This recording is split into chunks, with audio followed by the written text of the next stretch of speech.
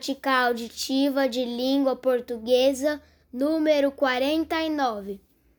Olá, eu sou o Rogério.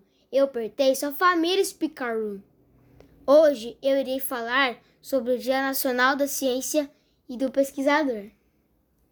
O Dia Nacional da Ciência e do Pesquisador Científico é comemorado anualmente em 8 de julho.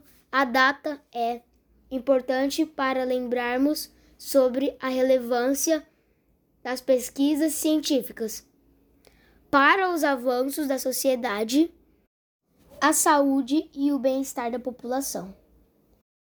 O objetivo da celebração é estimular o gosto dos jovens pela ciência e divulgar os saberes científicos para a sociedade.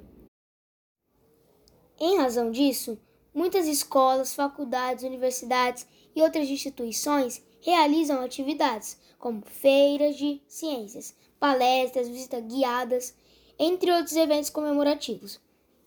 Recentemente, por exemplo, o desenvolvimento das vacinas contra a Covid-19 mostraram como a ciência tem valor inestimável para a sobrevivência humana.